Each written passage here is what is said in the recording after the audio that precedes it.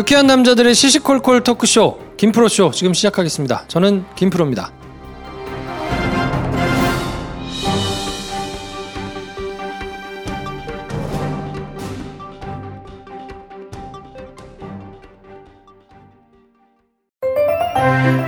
나 이번에 리모델링 했어. 집 리모델링? 아니, 보험 리모델링. 몰랐던 보장은 쉽게 설명해주고 불필요한 건 줄여서 보험료 다이어트도 해주고 부족했던 부분은 빈틈없이 채워줘서 올분의 덕 좀 톡톡히 받지. 나도 지금 바로 신청해야겠다. 1670-7639로 전화해봐. 최고의 전문가가 1:1로 무료 상담해줄 거야. 올바른 보험 올보넷으로 바로 전화해야지. 장편 영화를 준비하고 계신 배준현 감독님 나오셨습니다. 안녕하세요, 배준현입니다. 메가박스 황인지 대리님 나오셨습니다. 안녕하세요, 황대리입니다. 네, 전 영화 좋아하는 김프로고요. 오늘은 큰 영화가 없어가지고 네. 뭘 할까 지난주에 고민이 굉장히 많았는데 네. 라이크 크레이지를 할 거냐 스탠바이 웬디를 할 거냐 근데 이거 둘 다 크지가 않아가지고 그렇습니다. 화요일 날은 내부자들을 하고 네. 목요일 영화 뭘 할까 하는데 황대리가 워낙 강력하게 네. 라이크 크레이지를 해야 된다. 그러니까요. 네.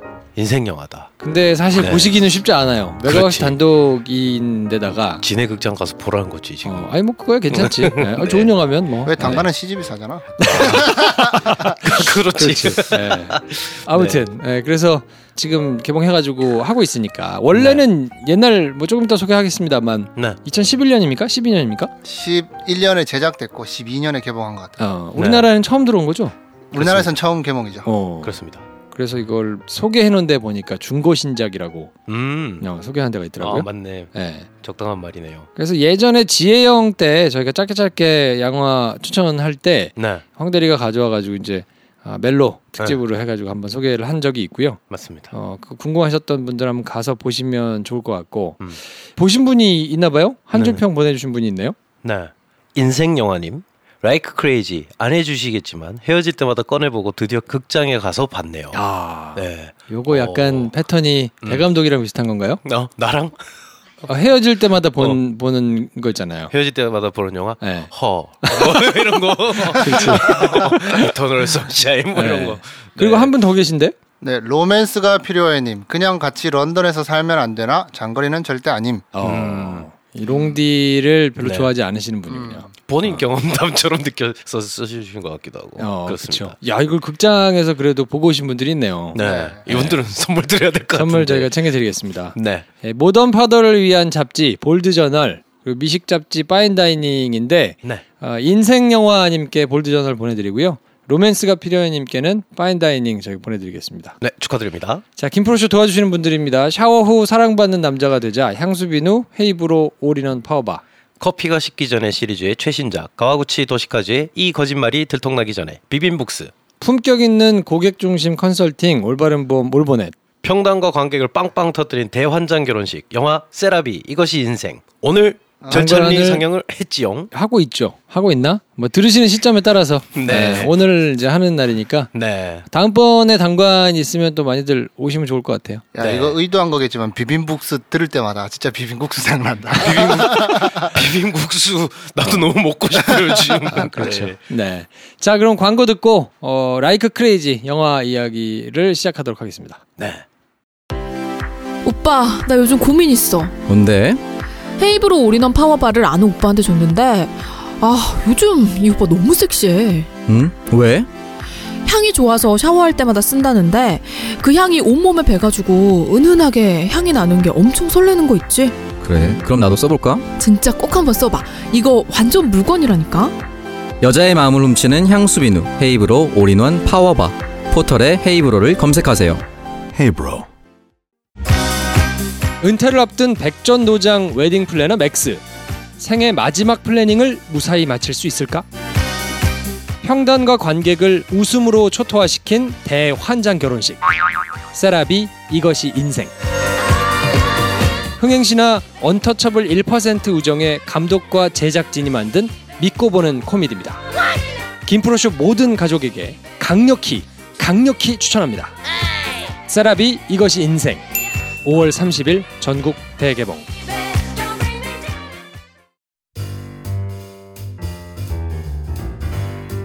네, 라이크 크레이지 7년 만에 개봉을 하는 이유가 있나요? 그때는 뭐 이건 내부자들한테 물어봐야 되나? 그러게. 메가박스 어떤 사정이 있었던 거예요?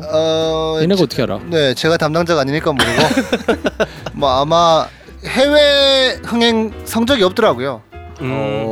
아마 북미 시장 말고는 해외에 수출이 돼서 뭐 많이 개봉한 영화는 아닌 것 같고 썬댄스에서 상 받은 거 보니까 뭐 그렇게 막 사실 썬댄스에서 상 받는 영화들이 이렇게 막 큰 영화들이 아니다 보니까 뭐 흥행 성적이 좋고 그런 거는 뭐 많지는 않은데 이것도 그냥 상은 받았을 때 크지 않은 영화라 소소하게 북미 시장에서만 개봉했는데 이따 얘기하겠습니다만 지금 그래도 이게 한 3억 정도의 제작비 3억 원 3억 원? 25만 불. 아 그래요? 25만 불 이제 3억 원 정도에 찍어서 수익은 40억이에요. 좋은 장사네요. 좋은 영화네. 그렇게 북미 시장만으로도 어느 정도 이게 뭐 수입이 돼서 뭐 해외까지 안 가고 요즘 또 넷플릭스 시장이 좋으니까 넷플릭스에 먼저 풀려서 해외 쪽은 간 것 같은데 입소문이 좀 났나 봐요. 그래서 뭐 좀 뭐 벼르다가 수입사에서 수입해 와서 개봉하게 된 것 같습니다. 네. 뭐 자세하게 뭐 어떤 우여곡절이 있고 이거는 내부자들한테 물어보세요. 그러니까 이거는 내부자들도 잘 모를 것 같아요. 그럴 수도 워낙 있지. 작은 영화라. 그치. 네. 근데 뭐 건너서 그쪽들은 다 친하니까 그 얘기가 있을 수 오기 전에 있는데 한번 물어서 오라 그래. 그래야 되겠네요. 나도 궁금하다. 요번 달 말에 뭐 내부자들 다시 편성할 때 그때 안 까먹어야 되는데 이렇게 해놓고 자꾸 까먹어. 그러게. 내부자들한테 한번 여쭤보도록 하고 자 김프로의 줄거리 소개로 그럼 라이크 크레이지 시작하겠습니다.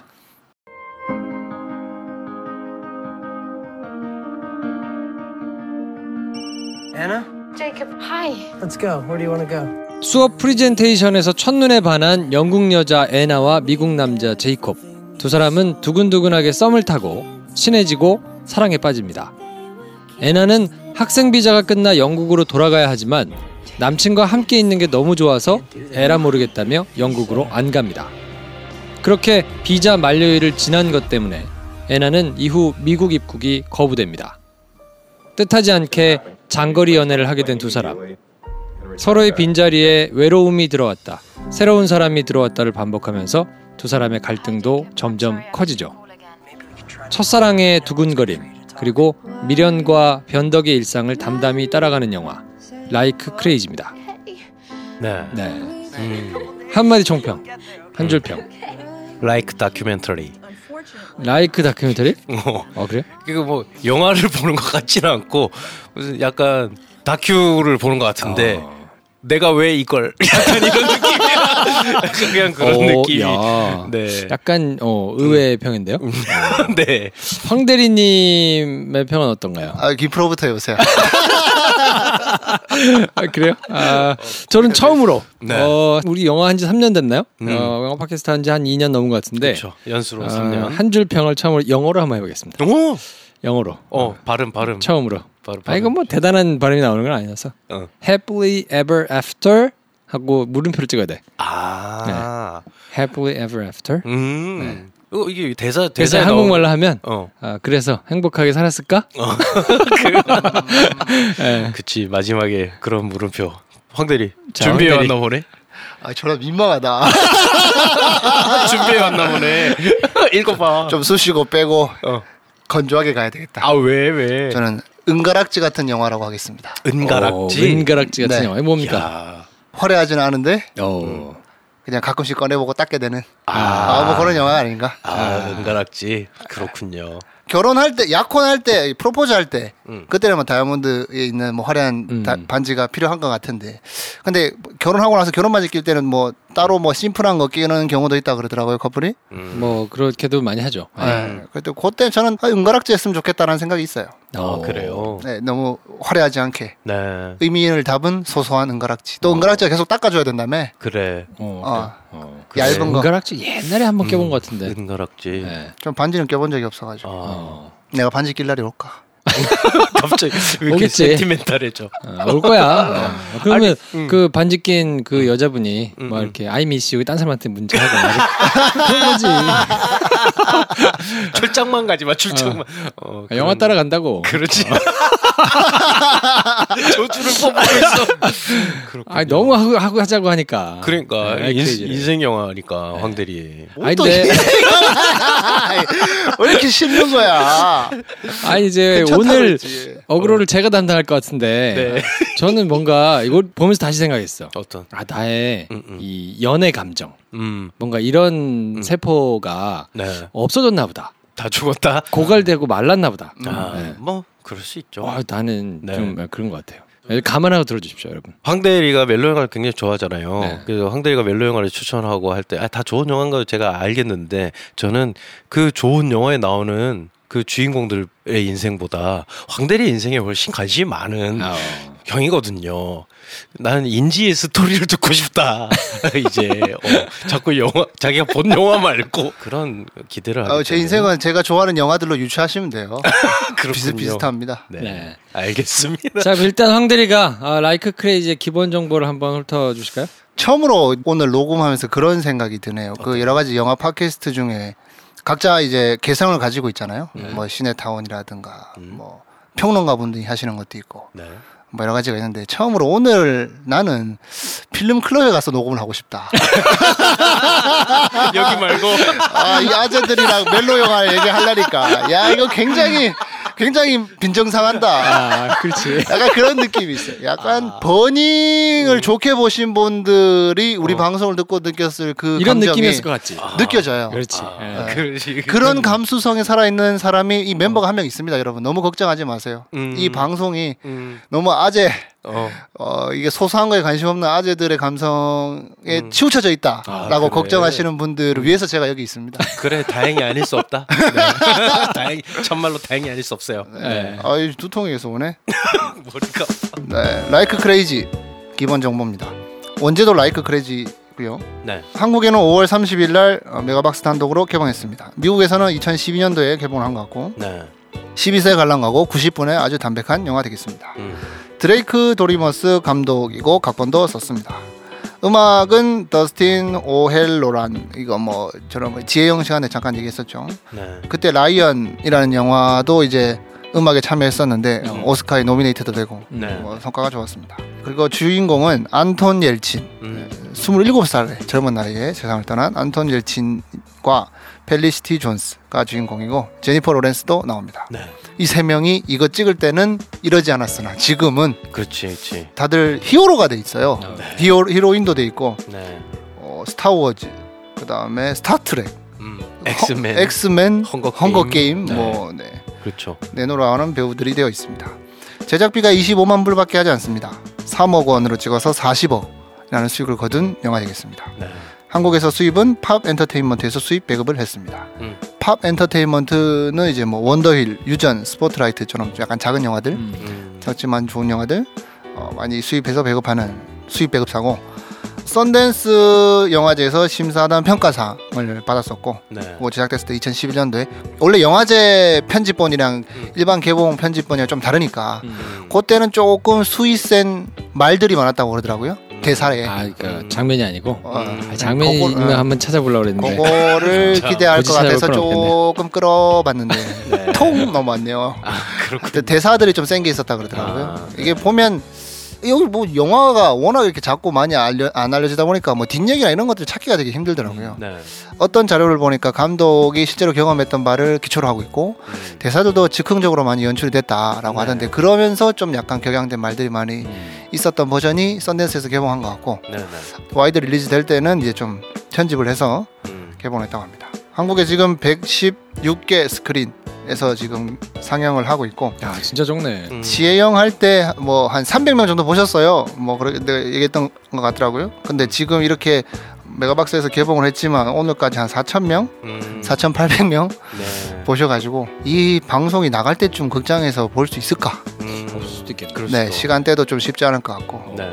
여전히 힘든 과정을 거쳐서 한국에서 개봉을 했으나 여전히 많은 사람들이 보지 않는 그런 영화 되겠습니다. 이렇게 저렇게 또 보신 분들이 많아가지고 그럴 수도 있지 않을까요? 뭐 그럴 수도 있죠. 이게 뭐 영화 개봉작을 두고 이렇게 얘기하기가 좀 애매한 상황이긴 한데, 요거 지혜영 할 때만 해도 이제 넷플릭스에 있었고 지금은 또 없는 것 같더라고요. 잠깐 내린다. 네. 그럴 수도. 또 영화 정보 보려고 네이버 들어갔더니만 네이버에서 또 다운받을 수 있고. 네. 그렇군요. 그렇더라고요. 네. 2011년작이니까. 네. 근데 뭐 이래나 저래나 우리나라에서 지금 극장 개봉했을 때 몇 명 안 본다고 하지만 제작비가 3억이잖아. 어마어마한 성공을 한 거지 뭐 사실. 그렇지 뭐 않을까? 그래도 한국에서 수입해온 수입사도 생각을 해야 되지 않겠습니까? 아, 그렇지. 뭐 그분들 생각을 하면 많이 뭐 이렇게 봐주시는 많은 게. 돈 주고 수입은 하지 않았겠지만 P&L은 꽤 쓰고 있는 것 같은데. 그러게요. 네. 자, 드레이크 도리머스 감독 네. 1983년생이던데 그러니까요. 예, 본인의 뭐 경험담을 담았다고 어떤 분인지 한번 네. 드레이크 도리머스 1983년생 아메리칸 필름 인스티튜트 최연소 입학의 기록이 있습니다. 약간 어린 천재 느낌이죠. 장편 데뷔작이 문파이라고 2006년이에요. 20대 때 그러니까 약간 주목을 받았던 것 같아요. 그리고 헐리우드 로맨스 영화의 귀재로 불린다는데 우리나라 관객들에게 재밌는 정보는 뷰티 인사이드의 원작 소셜 필름, 그러니까 약간 광고인데 단편처럼 찍은 소셜 필름 더 뷰티 인사이드를 2012년에 연출해서 굉장히 유명해졌어요. 이때도 30이 되기 전이야. 그러니까 20대 때 이미 정말 핫한 감독이 됐고 그 뒤로 찍은 영화들이 있는데 제가 본 건 한 편도 없습니다만 우리가 사랑한 시간, 이퀄스, 뉴니스 등 평범한 일상 로맨스에 이색적인 소재를 담아서 그리는 독보적인 장르를 구축했다. 하지만 나랑은 관람 경험이 겹칠 리가 없는 감독 중에 한 명이었다. 라는 정리를 해볼 수 있겠네요. 실제로 LA에 있을 때 네. 런던 사는 여친하고 뭐 장거리 연애 경험이 있어가지고 네. 그리고 여기도 결혼하고 이혼하고 그러니까요. 뭐 그걸 바탕으로 해가지고 이제 만들었다고 그러던데. 7년의 연애 기간을 경험을 바탕으로 해서 영화를 만들었다고 하죠. 1983년생 감독이 2011년도에 만든 영화인데 2011년 당시에 이미 7년 동안 연애를 하고 결혼하고 이혼한 경험을 가지고 있었다고 하니 굉장히 어릴 때 자기 경험을 바탕으로 찍은 영화다. 거의 뭐 자전적인 얘기라고 하겠네요. 그 네. 대학교 때 만나서 그렇죠. 예, 이렇게 뭐 하다가 결혼하고 네. 뭐 이혼하고 뭐 이런 거를 이제 담은 게 아닌가 싶은데. 거의 뭐 미국의 허진호 감독이네요. 뭐 그렇게 평을 하는 사람도 많더라고요. 그래서 그럴 수 있죠. 근데 이 영화의 제작비를 그냥 한번 가늠해 보자면 홍상수급이다. 거의 거기에 더 가까워. 근데 3억 들여서 찍은 거면 되게 잘 찍었다. 근데 다시 보니까 조명은 안 쳤나 싶을 정도로 되게 네. 로우한 상태로 찍은 게 보여가지고. 그러니까 또 뭐 많은 장면들이 현장을 통제하지 않고 그냥 도둑 촬영한 느낌이 또 있죠. 그래서 좀 그래서 그랬구나. 많이 절감이 되지 이게 않았을까. 보면서 중간 중간에 튀는 컷들이 많아가지고 그러니까 물건의 위치가 다르게 있다거나 아니면 그 여행 가방이 오른쪽에 있었는데 왼쪽에 있다거나 막 이런 게 있어가지고 네. 이거 뭐지? 싶었는데 그러면 이해가 되네요. 네.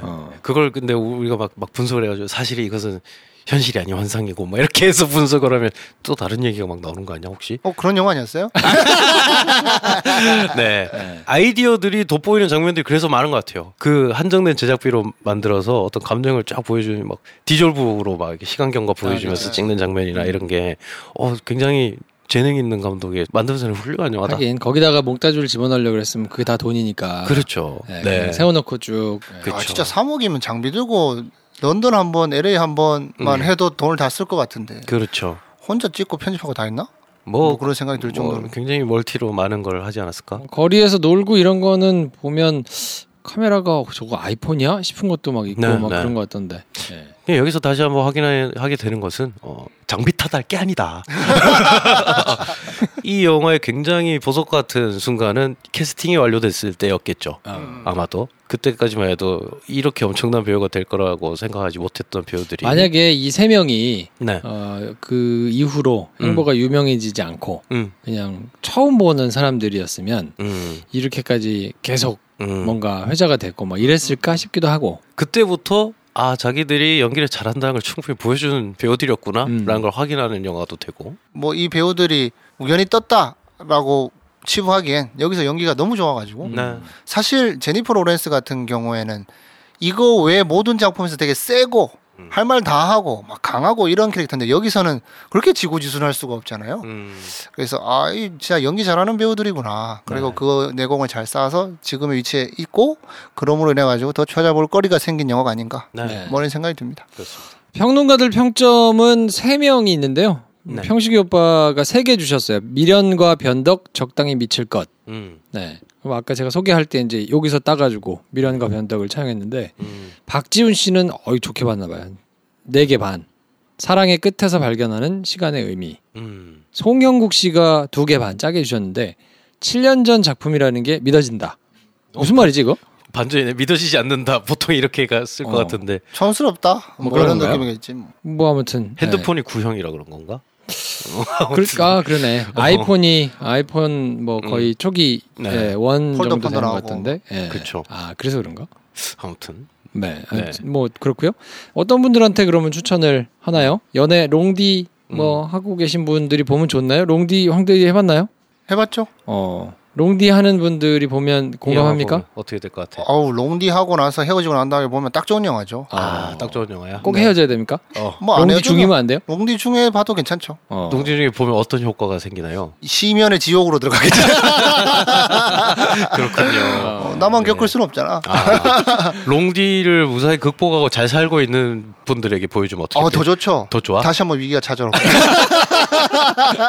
그렇군요. 네. 본격적으로 이거는 영화 얘기를 한번 해볼 텐데요. 네. 잠깐 쉬고 와가지고 스포일러가 포함된 영화 이야기를 한번 해보도록 하겠습니다. 네. 딱 한 번 원하는 시간으로 돌아가 만나고 싶은 사람을 만날 수 있다는 신비의 찻집 푸니쿨리 푸니쿨라. 이곳에 4명의 남자가 찾아옵니다.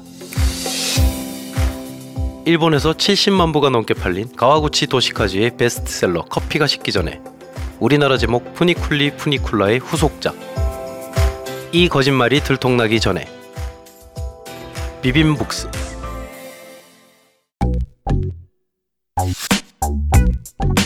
여러분께서는 지금 유쾌한 사람들의 영화시사 토크쇼 김프로쇼를 듣고 계십니다. 저는 집놀이의 저자 김진애입니다.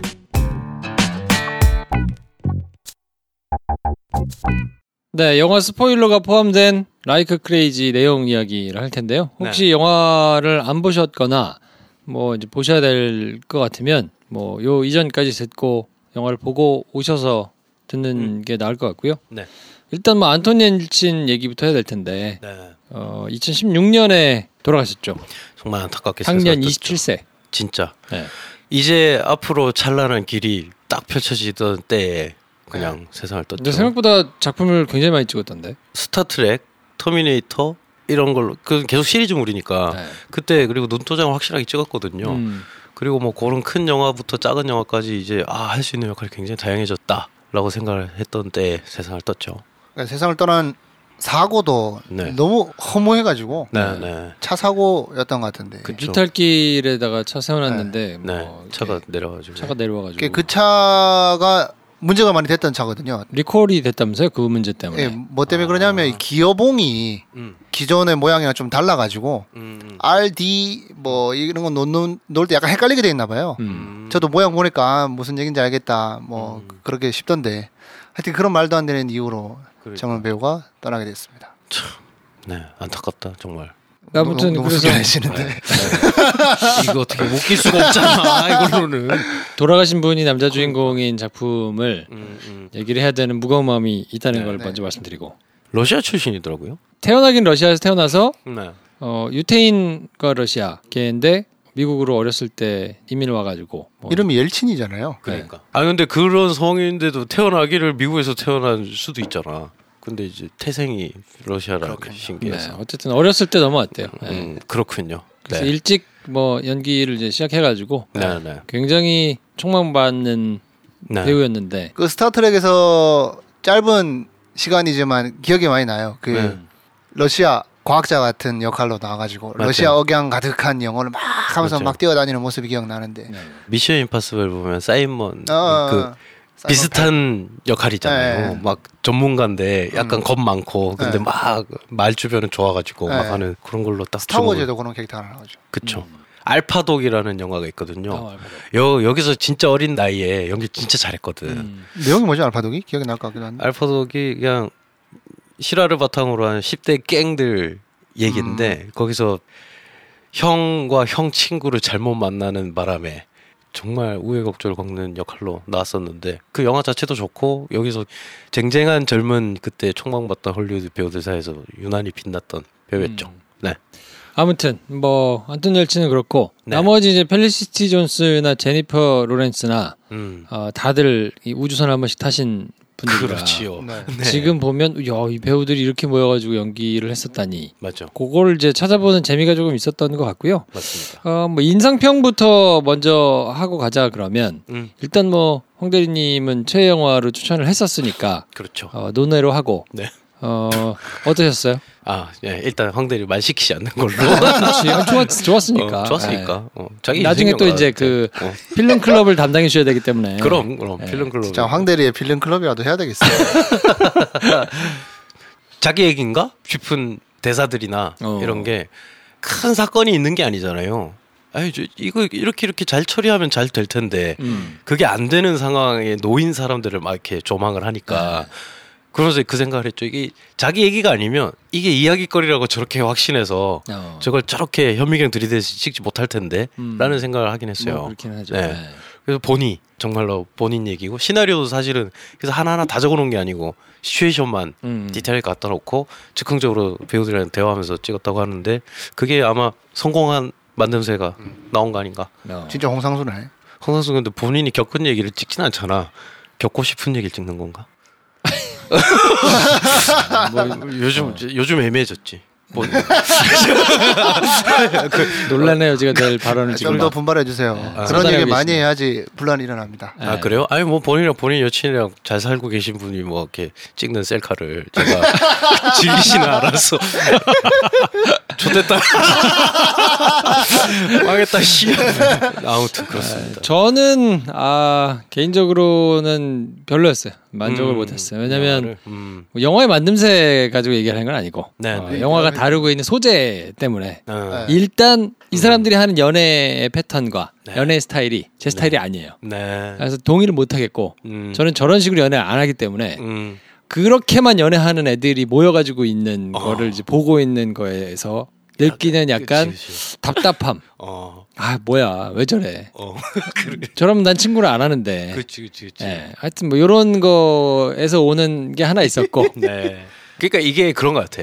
남들의 폐부를 찌를 수 있을 만한 영화가 나한테 화를 유발하는 가능성이 좀 큰 것 같아요. 어떨 때 보면 누군가는 정말 막 심지어 다음 상황과 얘가 말하지 않는 감정도 내가 다 캐치할 것 같은 영화인데 사람이 각자 다르잖아. 그럼 나는 저렇게 안 한다 하면 그게 감정이입이 되는 게 아니고 화가 나는 거지. 왜 저러는 거야? 그 케이스가 지금 김프로님의 케이스가 아닌가. 그렇죠. 그래서 영화가 지루해서 그랬다기보다는 1시간 30분밖에 안 되잖아요. 네. 영화가 굉장히 짧은데도 굉장히 길게 느껴졌어요. 네. 그래서 이제 황 대리가 보고 나서 영화 좋던데 이런 걸 아마 기대했을 것 같아. 보자마자 제가 별로 안 좋은 반응을 보였더니 뭔가 실망한 기색이 역력하더라고. 그러니까 그러면서 자꾸 이곳을 떠나고 싶어 했잖아. 녹음 전까지. 네. 필름 클럽 연락 주시고요. 네. 언제든지 출연할 준비가 돼 있습니다. 그거 하나 궁금하네요. 우리에게 이걸 보라고 하고 녹음을 하자고 했을 때 이렇게 마음이 부풀었을 텐데 어떤 걸 기대했거나 혹은 본인이 의도했던 목표치가 있을까요? 이 영화를 우리가 보게 만드는 것에 대해서 사실 뭐 여러분들이 어떻게 봤는지는 별로 안 중요할 것 같아요. 그렇지 않습니까? 뭐 우리가 영화 취향을 이제 뭐 영화 가지고 얘기한 지가 지금 몇 년째인데 그래. 뭐 일단 이 영화를 두고 했을 때 기대치가 높지 않았던 게 있는데 생각보다 이 양반들이 더 막장이다.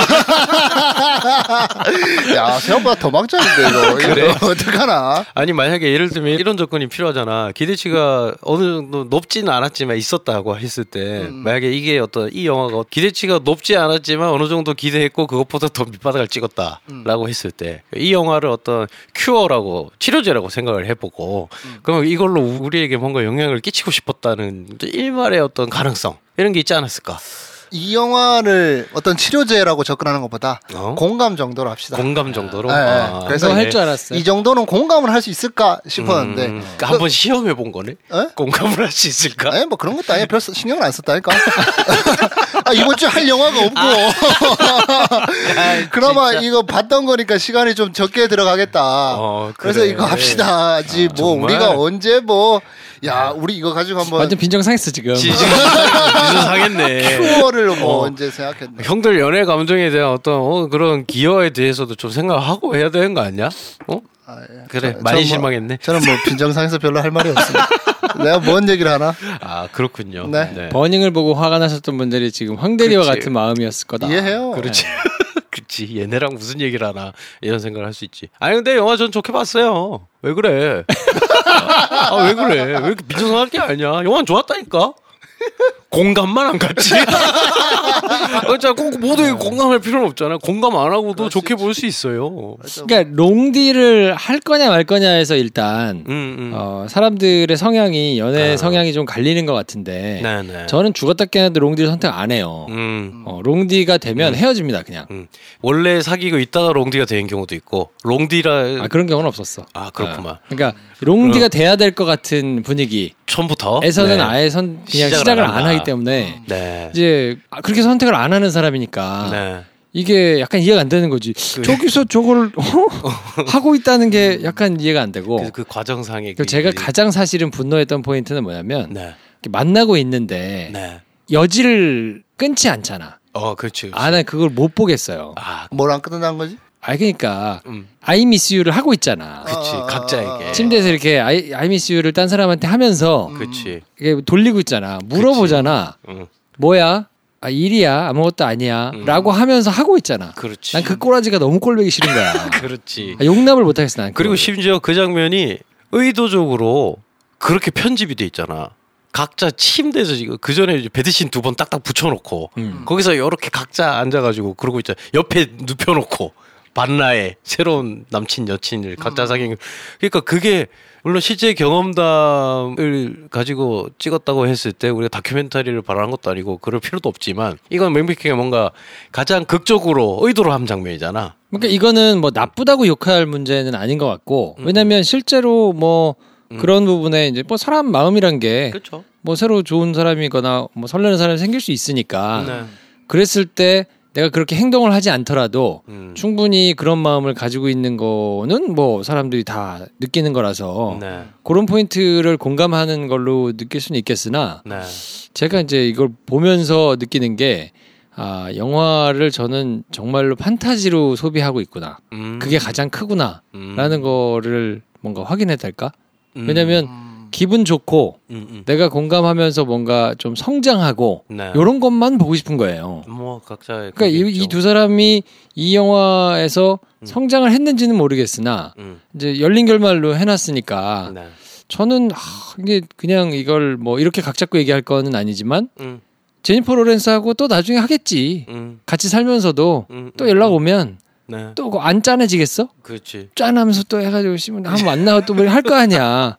그게 나는 이제 할 거라고 생각하기 때문에 저렇게 그냥 딱 잘라서 저렇게만 해놓으니까 해피엔딩 내지는 뭐 열린 결말로 보이는데 네.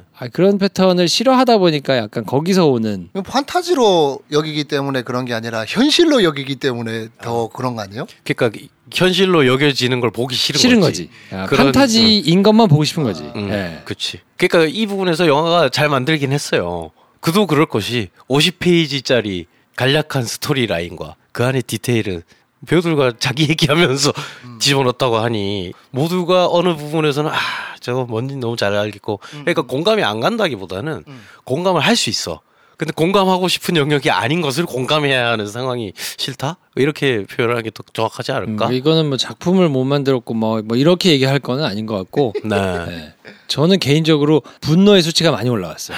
그래요. 분노 수치가 많이 올라왔어요. 사실 그래서 짧은 한 줄 평이 우리끼리는 방송 불가용으로 굉장히 짧게 한 번 나왔어. 영화 다 보니 뭐 영화 보이 삐삐삐 이러고 끝나버렸어. 네, 알겠어. 나한테 설명 안 해줘도 돼.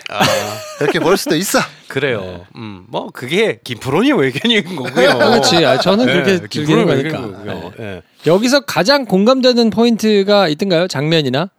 저거는 그렇지. 연애할 때 저거는 공감이라는 게 내가 똑같은 상황이었기 때문에 하는 공감도 있지만 그냥 그 상황이 이해돼서 오는 공감도 있는 것 같아요. 그럼. 그래서 저는 이건 뭐 저 개인적으로 뭔가 이게 완전 뭐 유사한 상황이 있었던 거는 아닌 것 같고 그 상황이 공감이 되는 지점이 많았던 것 같아요.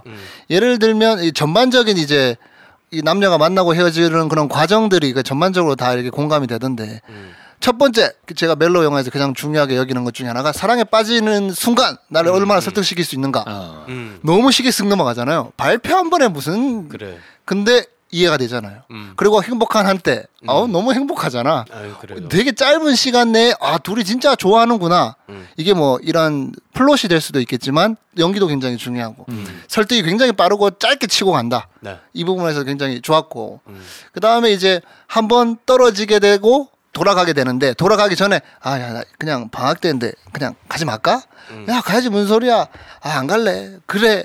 하게 너무 말도 안 되게 젊은 시절에 철없이 그냥 냅다 모르겠다 뭐 비자고 나발이고 그냥 있자라고 하게 되는 선택. 나라면 죽어도 그런 선택 못하는 성향이지만 그것 또한 이해가 되더라. 네. 둘이 이렇게 좋다는데 어떡하겠어. 네. 그런 거 하나. 그 다음에 이제 그거 문제로 인해 가지고 처음으로 한번 다시 또 미국으로 그 여자가 돌아오려고 했을 때 못 돌아오잖아요. 네. 그러고 나서 둘이 지내게 되는 그 과정. 뭔가 공허하고 보고 싶어 하지만 안 되다가 한번 이제 둘이 마음을 확인하는 전화를 하게 되잖아요. 네네. 그게 정말 둘 다 정말 비슷한 경험을 겪은 그 타이밍에 전화로 뭔가 영혼의 주파수가 맞을 때 딱 통화를 해가지고 보고 싶다 가자 이해된다는 거죠. 그래. 아니 근데 거기서는 약간 이게 이제 미국과 영국 사람의 연애여서 그런 건지 약간 저는 거기는 모르겠던데 그 전에 이미 사귀었잖아. 잠자리도 같이 하고 그냥 사귄 거 아니었어요? 네. 그렇죠. 그럼 커플이잖아. 그렇죠. 근데 롱디를 하면서 약간 애매하게 통화를 해서 이건 사귀는 것도 아니고 안 사귀는 것도 아닌 것 같은 친구도 아니고 약간 뭔가 이미 멀리 떨어져 있게 된 순간부터 어느 순간 식어버렸다는 느낌이 드는데 그 과정이 약간 생략된 기분이 들긴 했어요. 다른 사람한테 소개할 때 저는 그게 약간 의아하더라고요. 본인들은 그렇게 느낄 수 있는데 약간 생각해보면 답도 안 나오고 이거 언제 갈 수 있을지 모르겠는데 뭐 이런 건 충분히 알겠는데 누구야? 이렇게 물어봤을 때 그냥 친구라고 그러잖아요. 그냥 보통의 경우는 뭐 남자친구, 여자친구 이렇게 얘기를 하지 않나? 근데 그렇죠. 그 영국 미국이어서 뭔가 다른 게 있는 건가? 그러게.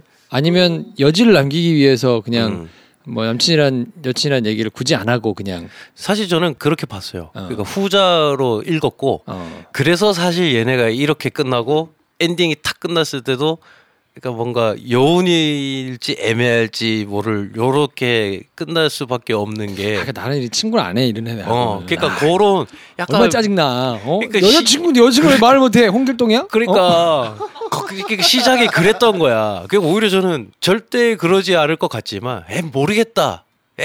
할 때가 사람들이 한 번씩 있잖아요. 있죠. 꼭 연애뿐만 아니라 연애에서도 몰라. 그러면 저는 그때 어떤 생각을 하냐면 지금이 다다 라는 생각밖에 안 하거든요.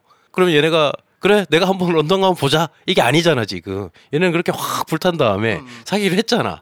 근데 자가 발전이 꺼지고 갑자기 각자 식어버렸단 말이야. 그러니까 요 캐릭터를 보는 데서 오는 약간의 갸우뚱하는 느낌? 요 관계를 이렇게 정의하시고 요게 그냥 큰 주요한 이 커플들이 이런 고초를 겪게 되는 실수 이유인 것 같은데 둘이 너무 좋아해. 롱디가 눈앞에 다가오고 있어요. 그 상황에서 우리 둘 정말 똘똘 뭉쳐가지고 잘 이겨보자. 그렇게 설정된 관계가 아니라 이런 현실적인 어려움이 있으니 서로 그 상황에서 주어진 삶을 잘 살아보자 라고 설정된 그런 특수성이 있는 것 같아요. 그런 대사도 나오잖아요. 그게 그냥 뭐 공원에 누워가지고 야 그냥 뭐 여자친구 만나고 하는 거 어때? 뭐 그런 얘기하면서 왜 그런 소리 하냐고. 아니 만나서 너무 좋은데 네가 돌아가가지고 너무 영혼 빠진 사람처럼 그냥 그렇게 지내는 게 너무 싫다고. 그냥 각자의 상황에서 주어진 현실 안에서 잘 살아보자. 한마디로 그 안에서 만나고 우리는 되게 오리지널 관계니까 떨어져 있을 때는 그때 충실하고 만났을 때 뭐 최선을 다하고 나중에 뭐 결혼이 되든 뭐든 같이 살면 되니까 이렇게 특수하게 설정된 관계 때문에 이게 어떻게 보면 그게 쿨하잖아 라고 얘기할 수 있지만 그것 때문에 겪는 고초가 이 영화를 전반적으로 답답하게 만드는 어떻게 보면 그런 주요 정서가 아닌가. 이걸 이해 못하는 아재 두 명은 너무 힘들지 않을까.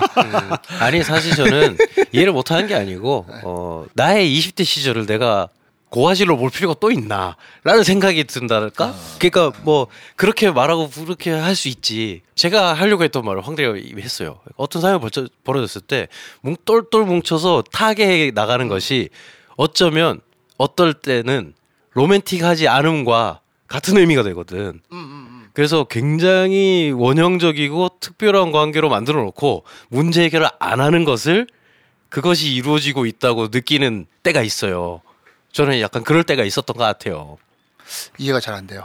아, 그러니까 그래서 이게 내 목소리가 아니라 지금 댓글 달리고 있는 소리라 이건데. 이번에 나도 좀 어렵다. 그러니까 뭐냐면 이런 거야. 그러니까 둘째가 해주는데 이번에 나도 뭐야 이런 리액션 안 하더라고. 나도 좀 어렵다. 이렇게 중간에 놓쳤어 나도 이렇게. 서로 딴 생각 할 거야 이렇게. 웬만하면 하는데. 내가 요 이해시켜 줄게. 뭐냐면 그러니까 어려움이 있을 수 있지. 어려움이 발생했어 커플한테. 미국, 영국이 아니더라도 어떤 어려움? 부산, 서울이라도 뭐 있을 수 있어요. 그리고 현실이 나한테 지금 내 인생 개인적인 어떤 나의 미래도 지금 확실치 않아. 뭐 이런 게 뻔한 어떤 연애의 어려움 아니겠어요? 그럴 때 굉장히 현실적인 이야기를 하면서 디테일한 방안을 직접적으로 찾고 그 안에서 조율을 해나가는 과정이 지질이 궁상처럼 느껴지거든. 로맨틱하지 않을 수 있다. 로맨틱하지 않은 거야. 근데 그렇게 느껴지는 감정은 당연히 그럴 수 있죠. 근데 그걸 타파하는 방법으로 뭘 선택하냐면 우리는 60억 인구 중에 단 한 명의 소울메이트 아니냐. 이것만 계속 얘기해. 그러면서 되는 대로 막 굴러가게 냅둬버려요. 그러다 다시 만나면 우린 너무 좋은데 왜 이게 안 될까? 이 말만 한단 말이야. 사실 그러면 타파되는 게 하나도 없단 말이야. 그 전형적으로 그 잔디밭에서의 대화가 저 그렇게 느껴졌거든요.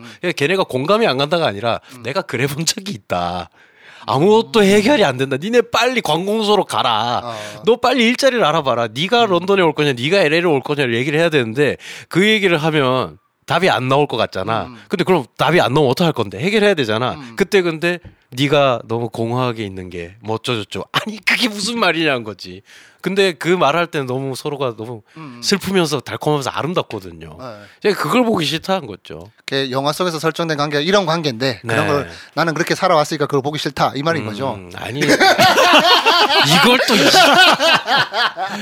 극단적으로 얘기가 재밌다고. 그래 황대리가 그렇게 고민 토로할 때마다 짜증나는데 내가 이걸 영화를 또 봐야 되냐는 거지. 저는 영화를 통틀어가지고 너무 공감이 됐던 부분은 그 거절되고 나와가지고 리젝트되고 나와서 그 시장에 싸우잖아요.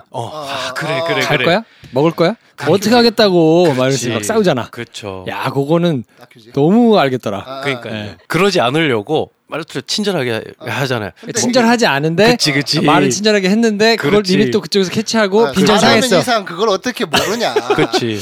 그러니까 그때도 그렇게 지질 공상을 인정하면 좋아지거든요. 근데 이렇게 말 안 하면서 서로 점점 악화되는 악화일로로 가는 다큐멘터리 장면이잖아요, 그게. 근데 그건 너무 잘 찍어가지고. 그렇죠. 네, 그거는 너무 공감이 됐고. 맞아. 제가 이 영화를 보면서 왜 분노 게이지가 올라가는지 이제 알았어. 네. 그 영화를 통틀어가지고 나오는 캐릭터들 중에 영국에서 왜 부모님 앞에서 프로포즈 하는 애 있잖아. 그래. 네. 저는 걔가 이해됩니다. 그래. 네. 그럼. 걔 캐릭터 같아 내가. 왜냐면 걔는 다 알아. 이 여자가 그런 상황인 것도 알고, 막 그것 때문에 결혼 한번 했었다는 것도 알고, 걔 나름대로 최선을 다한 거야. 그럼 여자애하고도 잘 해보려고 여자를 뛰게도 만들어. 그럼. 그래서 2주 동안 아침에 조깅도 시키고, 자기도 같이 조깅하고, 그럼. 그러면서 나름대로 최선을 다해 생각해가지고 부모님 오셨을 때 부모님 앞에 설득 같이 하고, 이 문제를 한번 내가 풀어버리라. 그래 풀었는데 쩌리가 됐잖아. 그렇지. 합심해가지고 부모님들도 얘 뭐야 병신. 그러니까 항상 멜로에는 그런 캐릭터가 필요한 것 같아요. 냉정과 열정 사이에 마크가 생각나는데. 그러니까 사실은 그래서 그렇게 캐릭터가 그냥 소비됐다고 보기에는 어렵고 굉장히 그래서 자기가 최선을 다한 걸 잘 보여주긴 했으나 이 영화가 그런데 여기서 남는 얘랑 왜 안 되냐면 그걸 받아들이지 않는 사람들인 거죠, 뭐. 그렇죠. 그리고 왜 받아들일 수 없냐고 했을 때 그 지점이 저희가 설득이 잘 안 되는 것 같아요.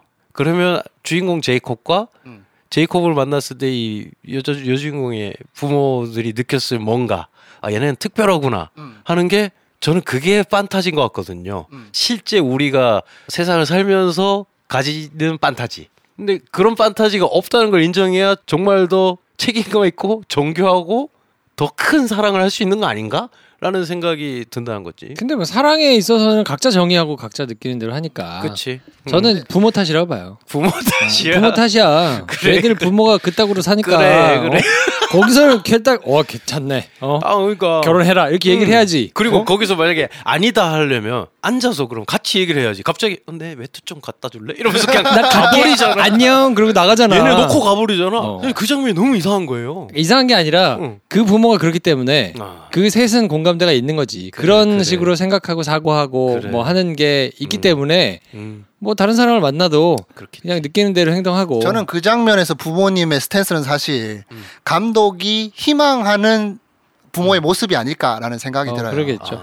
이거 어떻게 뭐 감독이 주관이 배제될 수는 없으니까 이게 뭐 실제로 겪은 상황이라 그러면 사실 그 상황에서 부모 입장에서는 자식 그냥 편하게 그냥 주변 가까이 있고 뭔가 검증된 남편이랑 잘 살았으면 하는 말로 이렇게 접근해 주는 게 일반적일 것 같은데 그렇게 일부러 굳이 연출이 안 된 건 감독의 희망사항이 그쪽에 그 부모한테 투영된 게 아닐까. 그럴 수 있지. 뭐 그런 생각이 들어요. 아 그러면 이렇게 볼 수 있네. 우리가 그걸 보고 얹어놨던 이유는 걔한테 이입한 거네. 그래서 내가 프로포즈 나갔더라니까. 저건 나 아니야. 약간 의심이 드니까 내가 약간 바보 된 것 같은 느낌이라 불쾌하더라고 나는. 그럴 수 있죠. 뭐야 열심히 했잖아 나름대로. 그래. 의자도 바꿔주고. 그렇지. 근데 그 의자가 근데 나중에 디테일 봤어요? 의자도 치워버렸어. 치웠지. 네. 그러니까 내가 막 모욕당한 느낌이야. 나름대로 열심히 했는데 말이야. 그렇지. 이상하네. 원래 저런 캐릭터 아니었던 것 같은데. 나 그럼 여기서 제니퍼 로렌스한테 이입했다 그러면 돼? 그 남자는 오히려 되게 이해가 되는데 제니퍼 로렌스는 모르겠어. 그 이후에 또한 감독의 약간 판타지겠지. 당연하지. 근데 이입이 잘 안 되는 게 그 이후에 그 했던 여러 가지 작품들 때문에 안 되는 것 같아요. 왜냐면 그 남자는 사실 내가 그렇게 막 작품에서 인상 깊게 본 사람이 아니라서. 내가 아는 제니퍼는 저런 애가 아닌데 뭐 이런. 제니퍼는 저러면 내가 화를 쏠 것 같거든. 나와서 칼을 들고 덤빌 것 같은데 애가 너무 그냥. 계속 가니까. 아니면 주인공 혼을 빼놓고 싹 이렇게 돌려 세웠을 것 같은데 안 되잖아. 근데 그런 제니퍼 로렌스를 보는 재미가 충분했다. 그럼요. 라는 생각도 사실 들고. 거기서 이 두 관계를 흔들 만한 마성의 매력을 가진 여성 캐릭터로 등장해야 되는데 제니퍼 로렌스가 첫 등장하는 장면 이럴 수가 없어요. 정말 따라줄까? 그렇지. 그냥 그 말 한마디로 이 둘의 관계와 얘가 충분히 흔들릴 만한 이유도 알겠다. 그렇지. 약간 그 정도 그냥 그 대사 하나와 등장만 위에서 천사처럼 내려다보잖아요. 정말 따라줄까? 굉장한 압도적인 캐릭터가 아닌가 싶습니다. 여기서 전 그러니까 그냥 감독을 재미로 한번 씹어보자면 청바지 다려줄까는 자기가 겪은 실화야. 그리고 그 여인도 존재했을 거 아니야? 청바지 다려주는 여인이 존재했을 거 아니야? 그 여인이 제니퍼 로렌스 같이 계속 자기를 많이 흔들진 않지만 안 흔드는 것도 아닌 것처럼 계속 있어줬으면 했던 거 판타지를 실현한 거 아닌가? 영화로? 그렇겠죠. 그냥 한번 씹어봤어요. 이제 제 얘기해도 돼요?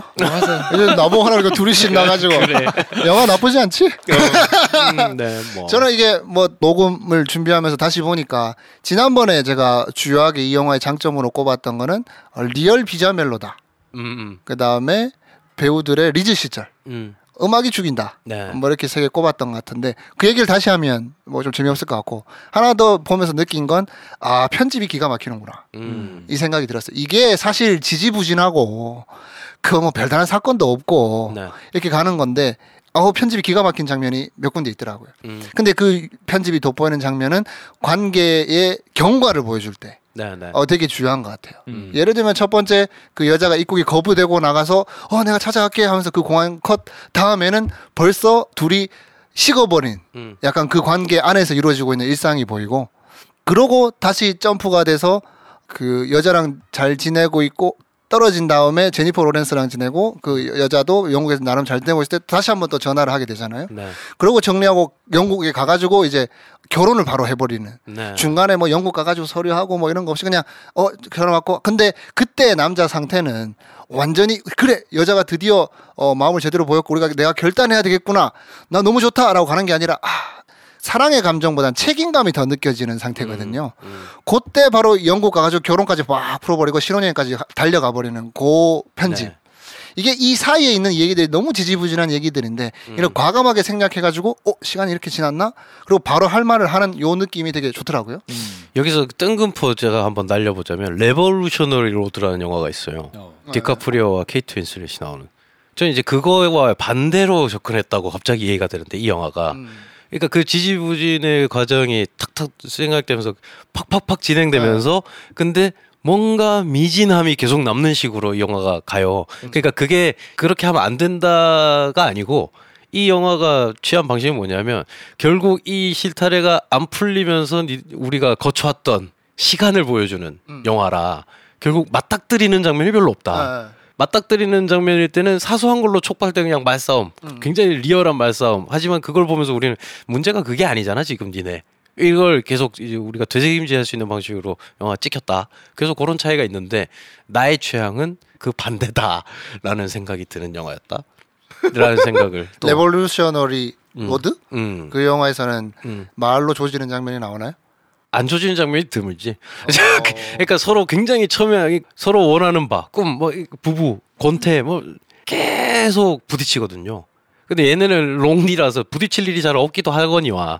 근데 그 안에서 그러면 각자가 어떤 방식으로 내가 얘랑 이게 식어버렸는지를 이렇게 돌아볼 수 있는 어떤 설명을 해주는 씬보다는 어떨 때는 얘가 주도권을 쥐고 있고 어떨 때는 얘가 좀 더 큰 결심을 보여줘서 한 명이 한 명을 끌고 가는 형태로 계속 변하는 관계 그리고 어떻게 자기들이 헤쳐나와버린 사건들을 보면서 소화가 잘 안 되는 그리고 다음으로 어떻게 가야 되는지 잘 모르는 뭐 이런 걸로 계속 진행이 되니까 아 내가 만약에 멜로를 보면서 보고 싶은 거는 맞닥뜨렸을 때 얘네가 어떻게 부딪히고 어떻게 해결하고 아니면 뭐 때문에 해결이 안 되고 결국은 어그러지는가를 좀 보고 싶어하는 그럴 수도 있는 것 같아요. 방금 설명한 것처럼 주요한 경과가 많이 생략됐던 것처럼 약간 일관성을 보이는 게 시작도 그런 게 없어요. 그런 게 없다는 게 뭐냐면 둘이 너무 좋아하는데 막 둘이 막 사랑이 바바박 튀면서 뭐 보여주는 무슨 첫 키스나 뭐 배드신이 막 엄청 진하게 있어가지고 그걸로 둘 간의 관계를 설명하는 것도 없고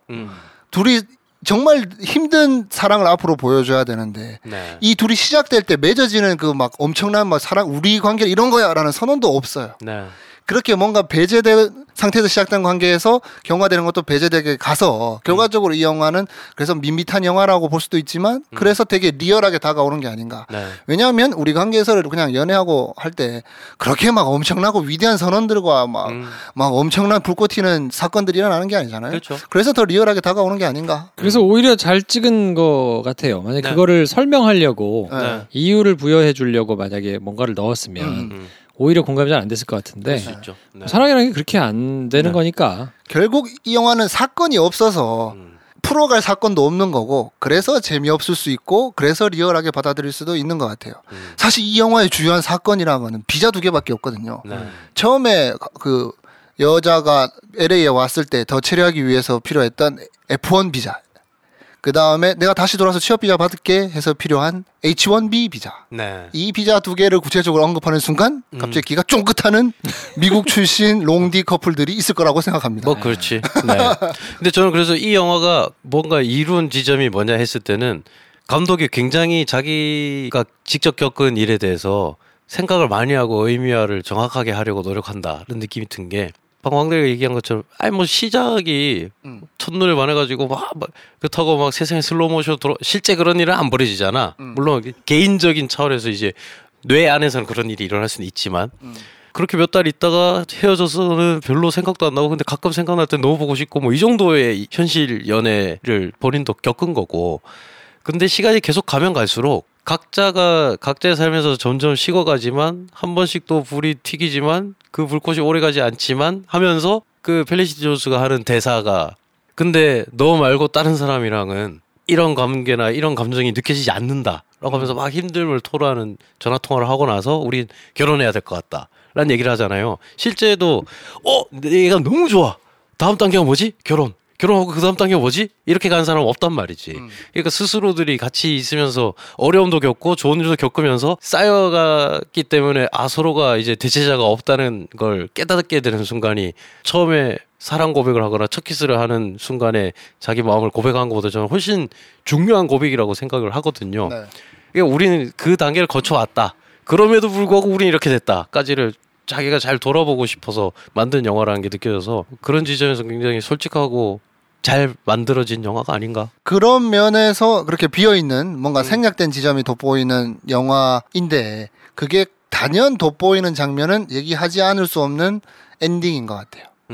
이게 되게 중요한 것 같은데 그래서 둘이 결국에 만나서 행복하게 잘 먹고 잘 살았어요. 노팅이라냐? 얼마나 좋아요. 네. 노팅이 되게 좋아하거든요. 네. 노팅과 완전 반대에 있는 지점이기도 한데 뭐냐면 감독이 90분 동안 하고 싶었던 얘기구나 싶었던 건 뭐냐면 그렇게 해서 같이 지내게 됐는데 별로 좋은지 모르겠네. 여기서 오는 게 롱디의 가장 힘든 점이 아닌가. 네. 가끔 만나도 막 타들어갈 듯이 좋으면 그 롱디랑 관계가 이어질 수 있는데 이 롱디가 힘든 게 뭐냐면 그래 이렇게 뭐 오진감래 다 겪고 난 다음에 가끔씩 만나는데 이게 어느 순간 와 이렇게 만나도 별로 좋지가 않은데 심지어 그렇게 오랜만에 만나는데 싸웠네. 이걸 더 나아가서 이 영화 안으로 들어보자면 그렇게 해서 결국 결혼해가지고 미국에서 살게 됐는데 별로 안 좋네. 네. 이게 좋은 건가 안 좋은 건가? 여기서 또 나오는 아사모사한 그 네. 이서빌리티 엔딩 있잖아요. 요즘 밀고 있는 단어를 계속.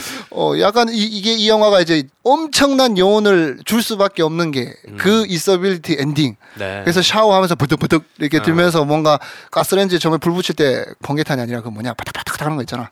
스파크? 스파크가 일어나는 것처럼 뭔가 그거 과거에 좋았던 기억이 다시 되살아나면서 좋은 관계가 될 수 있을까? 까지만 이야기하는 요 지점이 굉장히 진짜 쓸데없는 상황인데 그거 볼 때. 뭐 또. 뭐 알겠고 다 알겠는데 저한테 반짝반짝할 때 음. 각자 다른 파트너가 나오면 얼마나 재밌을까? 그렇지. 그렇지는 않잖아. 그럼 막장이지. 그래서 저는 그래서 그게 약간 애매하게 느껴졌어요. 서로가 그랬잖아. 전 우주적인 각자 개인의 과거 해상 몽따주가 재생된 거잖아요. 머릿속에서 본인들의 어떤 쫙 돌아왔던 시간을. 그런 다음에 둘 다 이게 끝났구나라는 거를 느낀다라는 얘기잖아요. 지금 이 영화의 여운이라는 게. 네. 그렇지 않아요? 아니요. 아니에요? 아니야? 그거는 이제 선택의 나름인데. 그러니까 그렇다 아니다를 우리가 선택할 수 있게 놨다는 거는 보통의 경우 온갖 고생을 겪은 다음에 드디어 만났어. 만난 다음에 지금이 이렇게까지 뭐 그렇게 좋은 거 모르겠네라는 감정인데 그럼에도 불구하고 머릿속에 우리 첫 만남 그 다음 우리가 좋았던 때 우리가 막 힘들게 싸웠다가 또 다시 만났을 때가 머릿속에 막 돌아가는 걸 편집을 해놨다 치면 그런 다음에 그러면 하지만 역시 우리는 우리 둘뿐이구나의 엔딩으로 가야 되는데 영화는 그게 아닐 수도 있다가 훨씬 더 많은 지분을 가지는 분위기로 영화가 끝났잖아요. 네. 여기에 대해서 어떻게 해석을 해야 되나. 그럼 명백하게 그러면 아사모사 이서빌러티 혹은 여운이 남는 쎄한 엔딩으로 가기 위해서 그럼 어떻게 했어야 돼요? 노력을 하고 있는 거잖아요. 어떻게 했어야 돼요? 만약에 지금의 구조로 끝나고 싶어. 네. 좋은지 잘 모르겠는데 약간 알싸한 기분으로 끝내고 싶으면 네. 마지막에 어떻게 해야 돼요? 예를 들면 시장에서 싸웠을 때 우리가 다들 안타까워했잖아요.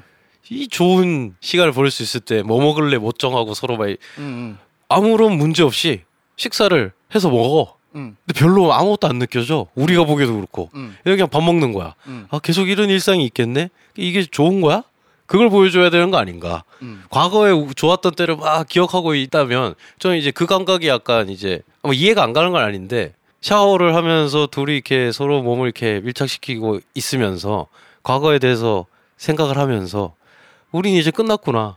이 좋은 때가 지나갔구나를 느끼는 걸로 내가 읽는 게 맞는가. 맞다면 지나갔다는 건 아니잖아요. 그냥 저는 완전 반대로 읽은 게 네. 다시 이제 가까워지면서 과거에 좋았던 기억이 소환되면서 그래요. 더 좋게 관계가 또 그때 그래 우리가 이렇게 좋아했었지. 그래 이렇게 또 다시 만났네. 관계가 이렇게 지속되겠다. 이렇게 해피엔딩으로 볼 수도 있다는 거죠. 그러니까 볼 수도 있다로밖에 말을 못 한다는 게 애매하다는 거지. 그러니까 그러면 해피하게 지낼 수 있겠다로 끝내면 첫 번째 왜 안 되는가? 왜냐면 두 번째 감독이 이혼했기 때문에. 그렇지.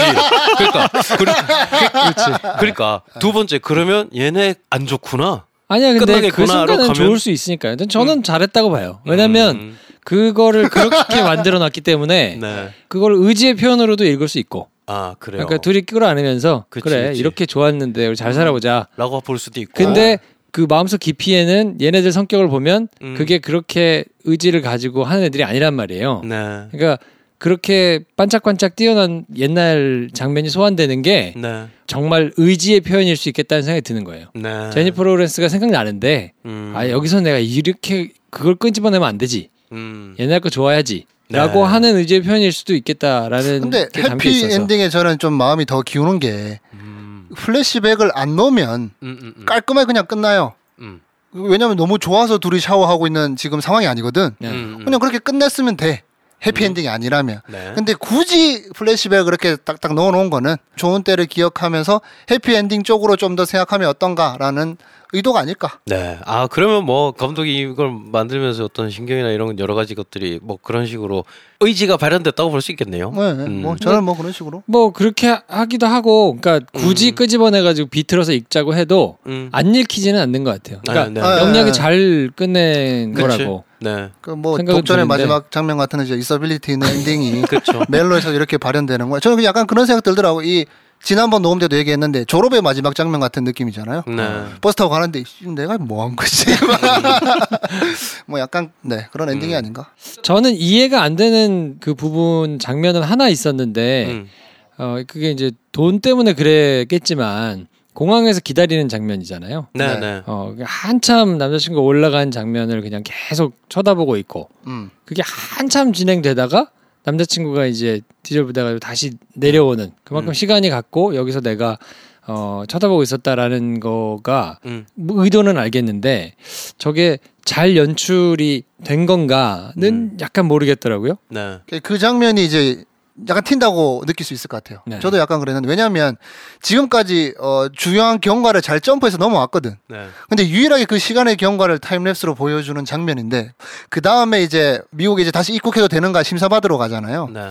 그 전에 그 일이 이 영화에서 제일 중요한 거다라는 거에 좀 힘을 실기 위함인 건 알겠으나 기존에 해왔던 앞서 표현했던 방법처럼 점프를 했어도 크게 상관은 없지 않나. 근데 이게 리얼로 보자고 하기에는 좀 말이 안 되잖아요. 그러니까 너무 오래 서 있어서 그냥 남자친구가 가고 나서도 한참 저 자리에 서 있다가 돌아오는 거나를 하는 거였으면 알겠는데 그러기에는 여자가 너무 의도적으로 계속 서 있는 게 보여. 공항 광고샷처럼. 그러니까 만약에 떠나지를 못해가지고 있는 샷이면 거기서 고개라도 하고 계속 서 있으면 다리 아플 거기 때문에 뭐 이렇게 움직이고 하는 거라도 들어가서 그냥 자리를 못 떨고 뱅뱅 맴돌고 있는 거를 차라리 찍고 싶으면 모르겠는데, 그러니까 의도가 여러 가지 의미를 한꺼번에 함축해가지고 이걸로 만들자 하다 보니까. 그렇죠. 그래, 남자친구가 떠나갔는데 계속 그냥 저기에 서 있는 것도 표현을 하면서 또 시간이 한참 지난 것도 표현을 하면서 남자친구가 거기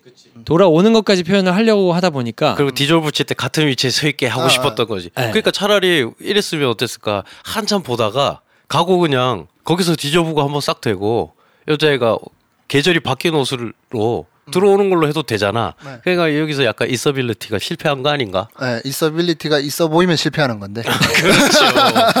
네. 있어빌리티가 컨트롤이 조금 안 된 지점이 아니야. 근데 그 효과 자체도 좀 약간 너무 올드해가지고. 그렇죠. 이거 2011년이니까 그때니까. 그럼 그렇게 시간이 많이 지났나? 2011년 7년 전. 그렇죠. 그러기도 하고 그때 이제 뭐 돈이나 이런 걸 생각하면 충분했으면 다른 걸 생각할 수도 있을 텐데 없어도 상관이 없는 컷이 아니었나? 이런 이론을 제시해 보고 싶어요. 그러니까 이 영화 제가 그 마지막에 애매함과 근데 해피엔딩의 의지 발현일 수도 있고 하지만 우리가 어떻게 될 건지 본인 스스로는 스포일링을 하고 있잖아. 감독은. 그게 또 안 들어갈 수는 없고 내가 겪은 일에 대해서 사기를 칠 수는 없고 그렇다고 내가 이거를 결국 이렇게 끝나버린다라는 거를 그냥 그렇게 만들기도 싫었을 것 같고 그러면서 저는 이 영화를 만들면서 가장 첫 번째 첫 손에 꼽은 관객이 감독 입장에서 전 부인이 아니었을까라는 생각이 들거든요. 그래서 그 공항 펠리시티 존스에 해당하는 우리 그랬지만 사랑했잖아. 처음에는 몰랐지만 굉장히 중요해졌고 하지만 우리가 이걸 극복 못했지만 우리가 우리에게 굉장한 의미가 있다는 걸 나는 이제 안다라는 걸 전 부인에게 보여주고 싶은 의지가 어쩌면 가장 큰 거 아니었나? 왜냐하면 그래서 빠질 수 없던 장면이 그 공항 장면이고 그거랑 거의 비슷한 장면이 지하철 장면이에요. 지하철에서 서로 딱 마주보고 이렇게 있으면서 웃잖아요. 맞은편에 앉아가지고 영국에서 얘 가야 될 때 그리고 다시 얼굴 정면을 보고 있을 때 무표정하다가 조금씩 웃고 있는 장면에서 펠리시티 존스가 혼자 다시 쳐다보면 빈자리예요. 그냥 그게 이제 뭐 기술적으로 그냥 씬을 그렇게 점프했다고 볼 수도 있지만 이 영화에서 특별히 뭔가 좀 고안해서 찍은 씬은 펠리시티 존스가 비어있음을 느끼거나 기다리고 있다를 표현하기 위해서 할애된 장면이 몇 개가 있더라고요. 그러니까 그런 면에서 보면 안톤 옐친 쪽에서 보면 이게 그냥 제니퍼 로렌스와 눈 마주친다? 혹은 제니퍼 로렌스와 파티장에 갔다가 전화를 무시한다. 그러니까 이거는 그렇게까지 뭐 고안해서 뭔가 정서적으로 뭘 표현하려고 했던 건 아니고 상황은 난 이렇게 가서 여기서 얘가 진짜 애매하게 대처를 잘못했네를 반추하는 식으로 가 있고 펠리시티 존스 입장에서 보면 똑같이 흔들리고 어쩔 줄 모르겠지만 나한테 이 빈자를 네가 채워줘야 돼 라는 거를 주장하는 식으로 찍혀 있더라고요. 그래서 어쩌면 반성의 의미도 들어가 있는 거 아닌가? 그리고 지금에서야 이게 어떤 의미인 줄 알고 네가 정확하게 어떤 지점에서 힘들었는지 내가 안다 라는 말을 하고 싶은 욕망도 어느 정도 섞여 들어간 결과 이 영화가 나온 거 아닌가라는 생각을 해봅니다. 이거는 그러네요. 네, 그게 맥시멈 3억까지인 것 같아요. 더 쓰면 안 된다. 네. 근데 이 영화는 그 의미에서 보자면 굉장한 방송문을 이제 전 세계 릴리즈한 영화로 볼 수 있지 않을까. 저는 이 영화를 보면서 이제 유일하게 마음에 들었던 장면은 요즘에 이제 제가 그 고민하는 지점인데 크게 영화를 둘로 나누면 캐릭터를 다루는 영화들이 있고 사람을 다루려고 하는 영화들이 있는 것 같은데 그 두 개가 정확하게 자기가 뭘 하고 싶은지를 모르고 섞일 때 대부분의 참사가 발생하는 것 같아요. 그러니까 캐릭터를 다루면 이건 사람의 이야기가 아니고 개연성이 충분한 캐릭터들이 나와가지고 펼치는 향연을 그냥 우리가 쫙 잘 짜여진 이야기를 보는 영화들이 있고 어떤 것들은 대단한 사건이 나오지 않지만 이게 진짜 사람의 이야기이기 때문에 요게 공감이 돼서 뭐 전후 맥락 설명 안 해주고 지나가도 사람들이 너무 공감하면서 보는 게 있는데 요거는 철저히 전자의 영화인 것 같거든요. 사람을 다루려는 영화여서 그럼 후자지 후자. 미안해요.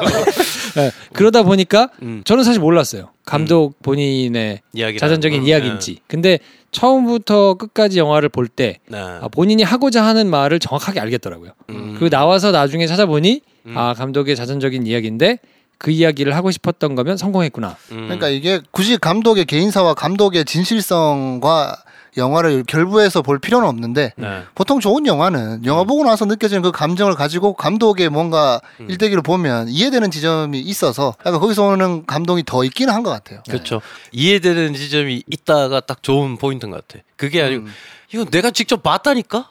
내가 겪었다니까 하고 그걸로 우기려고 하는 개차반인 영화들도 많거든요, 사실. 그건 알겠고.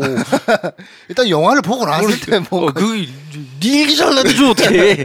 이건 심지어 잘 만든 지점이 있으니 우리가 그렇게 생각하는 거 아닌가. 분노했던 지점은 그냥 캐릭터가 마음에 안 들어서 저의 그냥 개인적인 성향과 너무 다른 애들이 나와서 막 휘저어대고 제가 좋아하는 캐릭터는 나와가지고 찐따가 돼가지고 중간에 나가는 걸 보니까 이제 그것 때문에 분노했던 건데. 그리고 제니퍼 로렌스가 막 미안하다 그러고 떠날 때 내가 다 미안하더라고. 뭐 하는 거야 이 새끼야. 나는 그런 데서 약간 분노를 하긴 했네.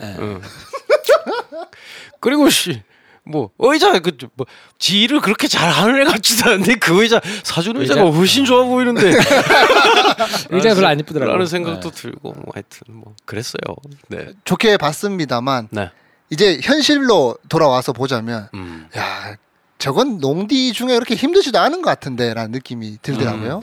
그렇지. 해결 방법이 있고 이렇게 하면 되니까. 아니, 뭐 철없이 해서 뭔가 그 세관에 걸려서 그거 풀 수 없는 법적인 문제는 알겠는데 둘 중 하나가 한 군데서 살면 되는 거 아니야.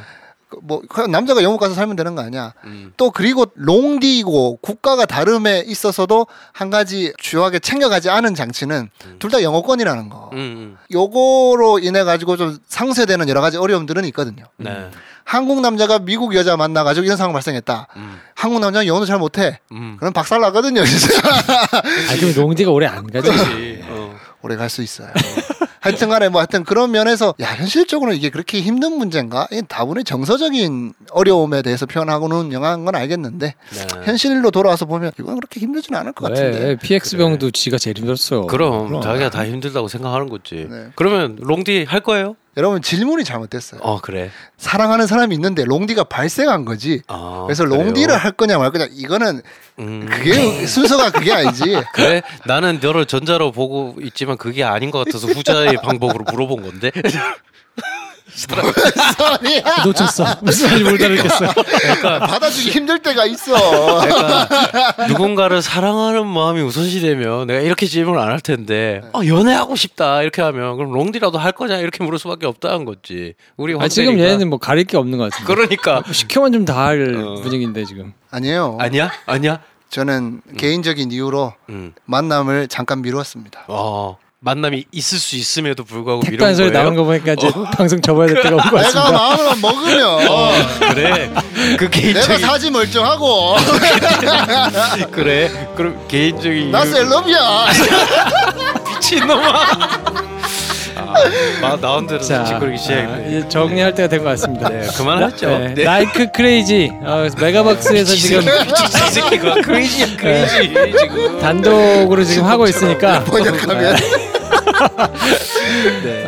혹시 저희가 방송할 때까지 계속 이제 걸려 있었으면 좋겠는데 잘 만든 영화예요. 그리고 유명한 사람들의 아주 파릇파릇한데 연기는 굉장히 잘하는. 왜 그래요?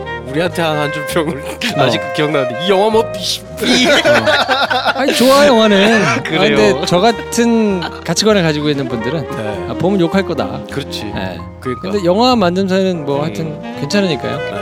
그 제작비를 듣고 나니 굉장히 3억으로 이렇게 찍었으면 야 존경심이 훌륭하네. 반성해야 돼. 그러니까. 왜 날 쳐다봐? 나 천반성을 하는 거지. 물가 반영하면 이거 한 3천만 원이야 한국에서는. 그래요? 그렇죠. 네, 여러분 후원 계좌는요. 자, 저희는 다음 주에 또 다른 기공작 하나 가지고 찾아오고요. 오늘 이 정도에서 정리하겠습니다. 다음 시간에 뵙겠습니다. 감사합니다. 안녕히 계십시오.